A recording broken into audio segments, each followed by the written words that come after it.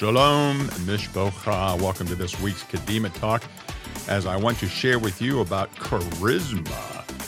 In 1 John 7, verse 27, it says, "As for you, the messianic anointing you receive from the Father remains in you, so that you have no need for anyone to teach you. On the contrary, as his messianic anointing continues to teach you about all things, and it is true, not a counterfeit, so just as he taught you, remain united with him." Now, this is from the Complete Jewish Bible by Dr. David Stern. We use this or the Tree of Life version Bible, two Messianic Bibles that are done within our community. They're very profound.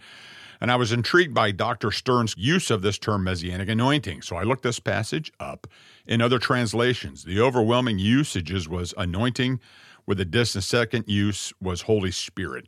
So I looked up the Greek term for messianic anointing, and here it is, charisma, charisma. Here's the definition of charisma. That believers have an anointing from the Holy One indicates that this anointing renders them holy, separating them to God. It's a special endowment. This passage teaches that the gift of the Holy Spirit is the all-efficient means of enabling believers to possess a knowledge of the truth. In the Septuagint, this word is used for the oil for anointing in the high priest.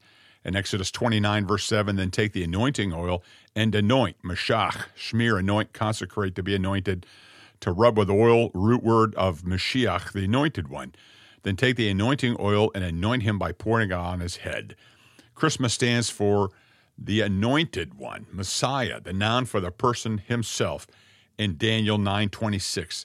"Then after the 62 weeks, Mashiach will be cut off and have nothing. The people of a prince yet to come will destroy the city and the sanctuary, but his end will come with a flood, and desolations are decreed until the war is over." Rabbi Dr. David Stern accurately captured the intent of the writer, John, who also wrote the Gospel of John. Yochanan John, who is Jewish, was writing to the young Messianic communities and Messianic Jews almost 2,000 years ago. I incessantly share this. But as we read through this, we must understand that church, and that understanding the entity that we know of today, was over 300 years in the future. There were no churches. There was no Sunday worship. This was a very profound Jewish movement, and it's speaking to early Messianic Jewish believers in Messianic synagogues, Messianic communities. 1 John was written in Ephesus around 95 to 110 AD by an aged, mature John, urging Messianic followers to guard against and reject false teachings and theologies while encouraging them in their trust in their faith. The letters of Yochanan and John reveal how God's word must always be the test of both teaching and behavior, emphasizing love, trust, and obedience in our lives and in our expression of worship. Like us today, John is speaking to Messianic congregations in the diaspora who are dealing with the same false theology issues we deal with today, just like us. Congregation Zion's Sake, we're a Messianic congregation, but we're in the diaspora, which means we're not in Israel. John's letters were written around the same time, same approximate time frame as Acts, 80 through 90 AD. Through a course of, there's always a theologian wanting to argue the dates, but they're close. It's close enough for government work. Shaul, or Paul himself, was executed by Nero in June of AD 67 or 68. He was beheaded at the Circus Maximus. So placing this into a time frame, this allows us to see what was occurring in the kingdom at this time. Shaul Paul arrived back to Jerusalem in 57 AD, where he was warmly greeted in Acts 21, starting in verse 17. "In Yerushalayim, the brothers received us warmly. The next day, Shaul and the rest of us went into Yaakov to James, and all the elders were present. After greeting them, Paul described in detail each of the things God had done among the Gentiles through his efforts. On hearing it," verse 20, "they praised God. But they also said to him, 'You see, brother, how many tens of thousands, Murias, tens of thousands, an innumerable multitude, an unlimited number, a myriad, even an indefinite number. You see, brother, how many tens of thousands, or even an unlimited myriad, an indefinite number of believers there are among the Judeans, and they are all zealots for the Torah.'" Paul, Shaul, returned to Jerusalem for the fifth and last time to give a report of what Adonai had done through him among the Gentiles and on his 3 journeys. Though impactful, it was a small beginning. Acts 10 and 11 record the house of the Gentile Roman army officer Cornelius in Caesarea in about 39 A.D. Cornelius and his household were believers. Cornelius was in God's thoughts when they had become filled with the Ruach HaKodesh, with the Holy Spirit.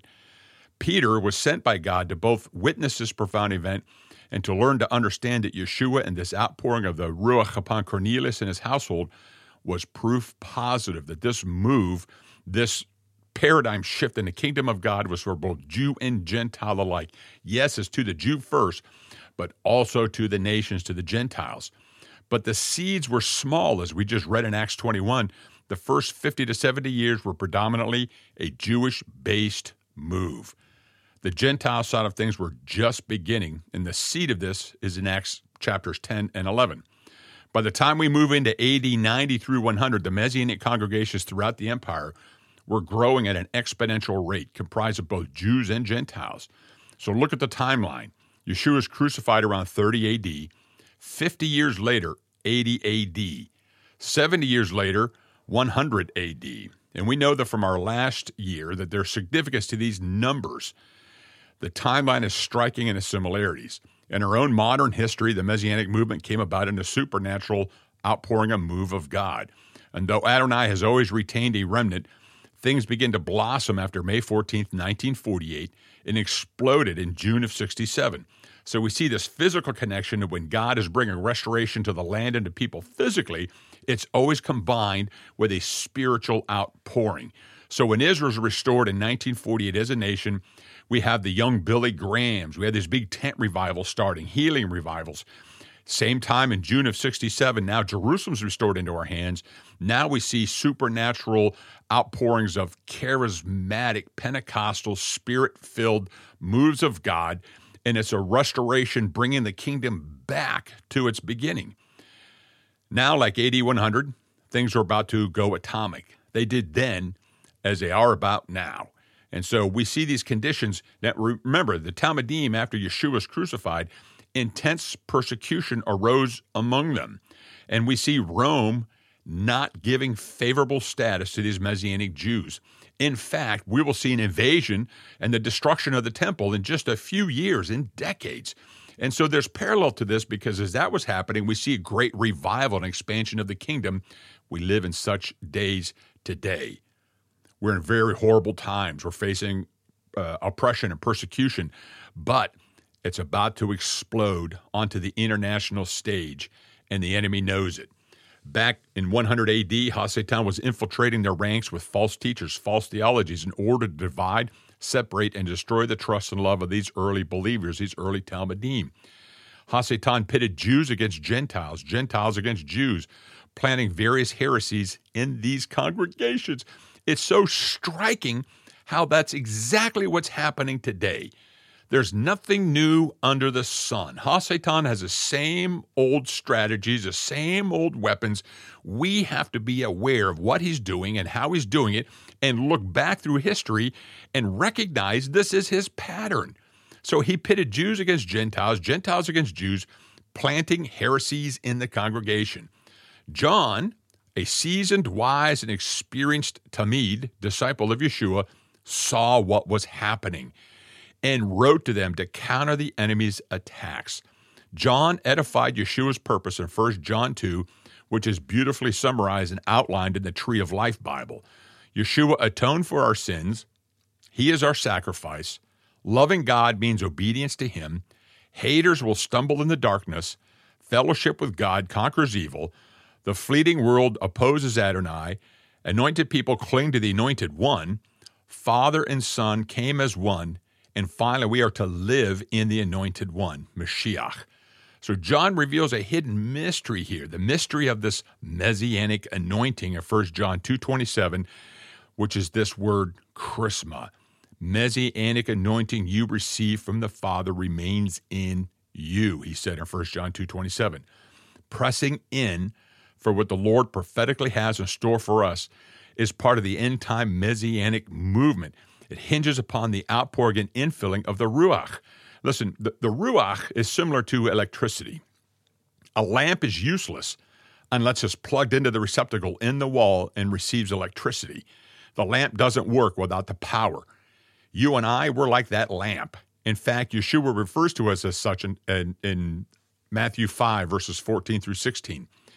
He says, you're a light for the world. A town built on a hill cannot be hidden. Likewise, when people light a lamp, they don't cover it with a bowl, but put it on a lampstand so that it shines for everyone in the house. In the same way, let your light shine before people so that they may see the good things you do and praise your Father in heaven. If we are a lamp that's radiating the brilliancy, the light, the knowledge of the kingdom of heaven, then the fuel, the receptacle that we have to be tapped into is the Ruach HaKodesh, the Holy Spirit. To get to the next level of glory, we need to confront the reality of where we are and remove the veil that has been over the body for quite some time. We've lost our ability to invoke or release the supernatural upon our greater society because we're not working within or from the supernatural realm of the Ruach HaKodesh, the Holy Spirit. There's a fortress mentality among too many believers that the kingdom of God is a fortress and we're safe behind the walls of that fortress. Meanwhile, the world is spiraling out of control. Evil abounds. What's good is now bad. What's bad is now good. And that's okay because the body of believers, they're inside the fort. But we're not commanded to maintain a fort. We're commanded to charge. We're commanded to go out into the world. We need to leave the fortress and go out and move with signs and wonders to invade the natural with the supernatural and radiate our light, the light of Mashiach, into the darkness. The infilling of Ruach HaKodesh, the Holy Spirit, operates within the believer, equipping them for service in the kingdom of God. Comprehension and use of the gifts of the Holy Spirit is required because we are citizens of heaven, a supernatural spiritual world. Operating in the Ruach allows our lamp to be lit, energizing us to impact this world for the kingdom of God. The problem is that not every lamp, not every person is plugged in. Not every believer is tapping into the power source of the Spirit. They keep flicking the switch, but the lights aren't coming on because they're not plugged in. As Yeshua said in Matthew 22, verse 29, Yeshua answered them, the reason you go astray is that you're ignorant both of the Tanakh and of the power. And power here is that Greek word dunamis, which means strength, power, the ability, the power for performing miracles. This is self-evident in a majority of the body of Messiah, unable to now walk in signs and wonders and see miracles happen. That word alone isn't enough. It must be coupled with the power. 1 Corinthians 4, verse 20, for the kingdom of God is not a matter of words, but of power. Here we have that same term, dunamis. The Messianic community is not one of platitudes, eloquence, lofty or noble thoughts and intentions. Paul, who wrote this to the Messianic congregations, seated in Corinth, understood the basic fundamental characteristic of God's kingdom. It's one of power. Paul underwent great adversity in his works throughout the empire. He constantly faced a barrage of criticism about his work, just like us today. There were even those who would travel to Corinth and speak against what he was doing or how he was doing it. In 1 Corinthians 2, verses 4 and 5, and neither the delivery nor the content of my message relied on compelling words of wisdom, but on a demonstration of the power of the Spirit, so that your trust might not rest on human wisdom, but on God's power. Paul candidly shared that he wasn't eloquent, but what couldn't be denied was the power of God that was working through him. He demonstrated this power. Paul started numerous congregations across the Roman Empire. He healed the sick. He raised the dead through God's dunamis power. Yet he himself said he wasn't eloquent in speech or a gifted orator. Regardless of how he spoke, the words that came out of Paul carried power and authority that came from God through the Ruach. It could not be denied. How do we get this power? Well, in the second part of Yeshua's statement in Matthew 22, verse 29, he mentioned this dunamis power. The word and the dunamis power coupled together are the key to revival, the sovereign moves of God. Yeshua told us we would receive this in order to be his light unto the world. In Acts 1, verse 8, he says, but you receive power, dunamis, when the Ruach HaKodesh comes upon you. And you'll be my witnesses both in Jerusalem and all Judah and Samaria and indeed to the ends of the earth. So here's the takeaway. Everyone has been called to receive the Holy Spirit and operate in the gifting of the Spirit. Any congregation where the Ruach is suppressed, you'll witness a dead body where there are no signs and wonders.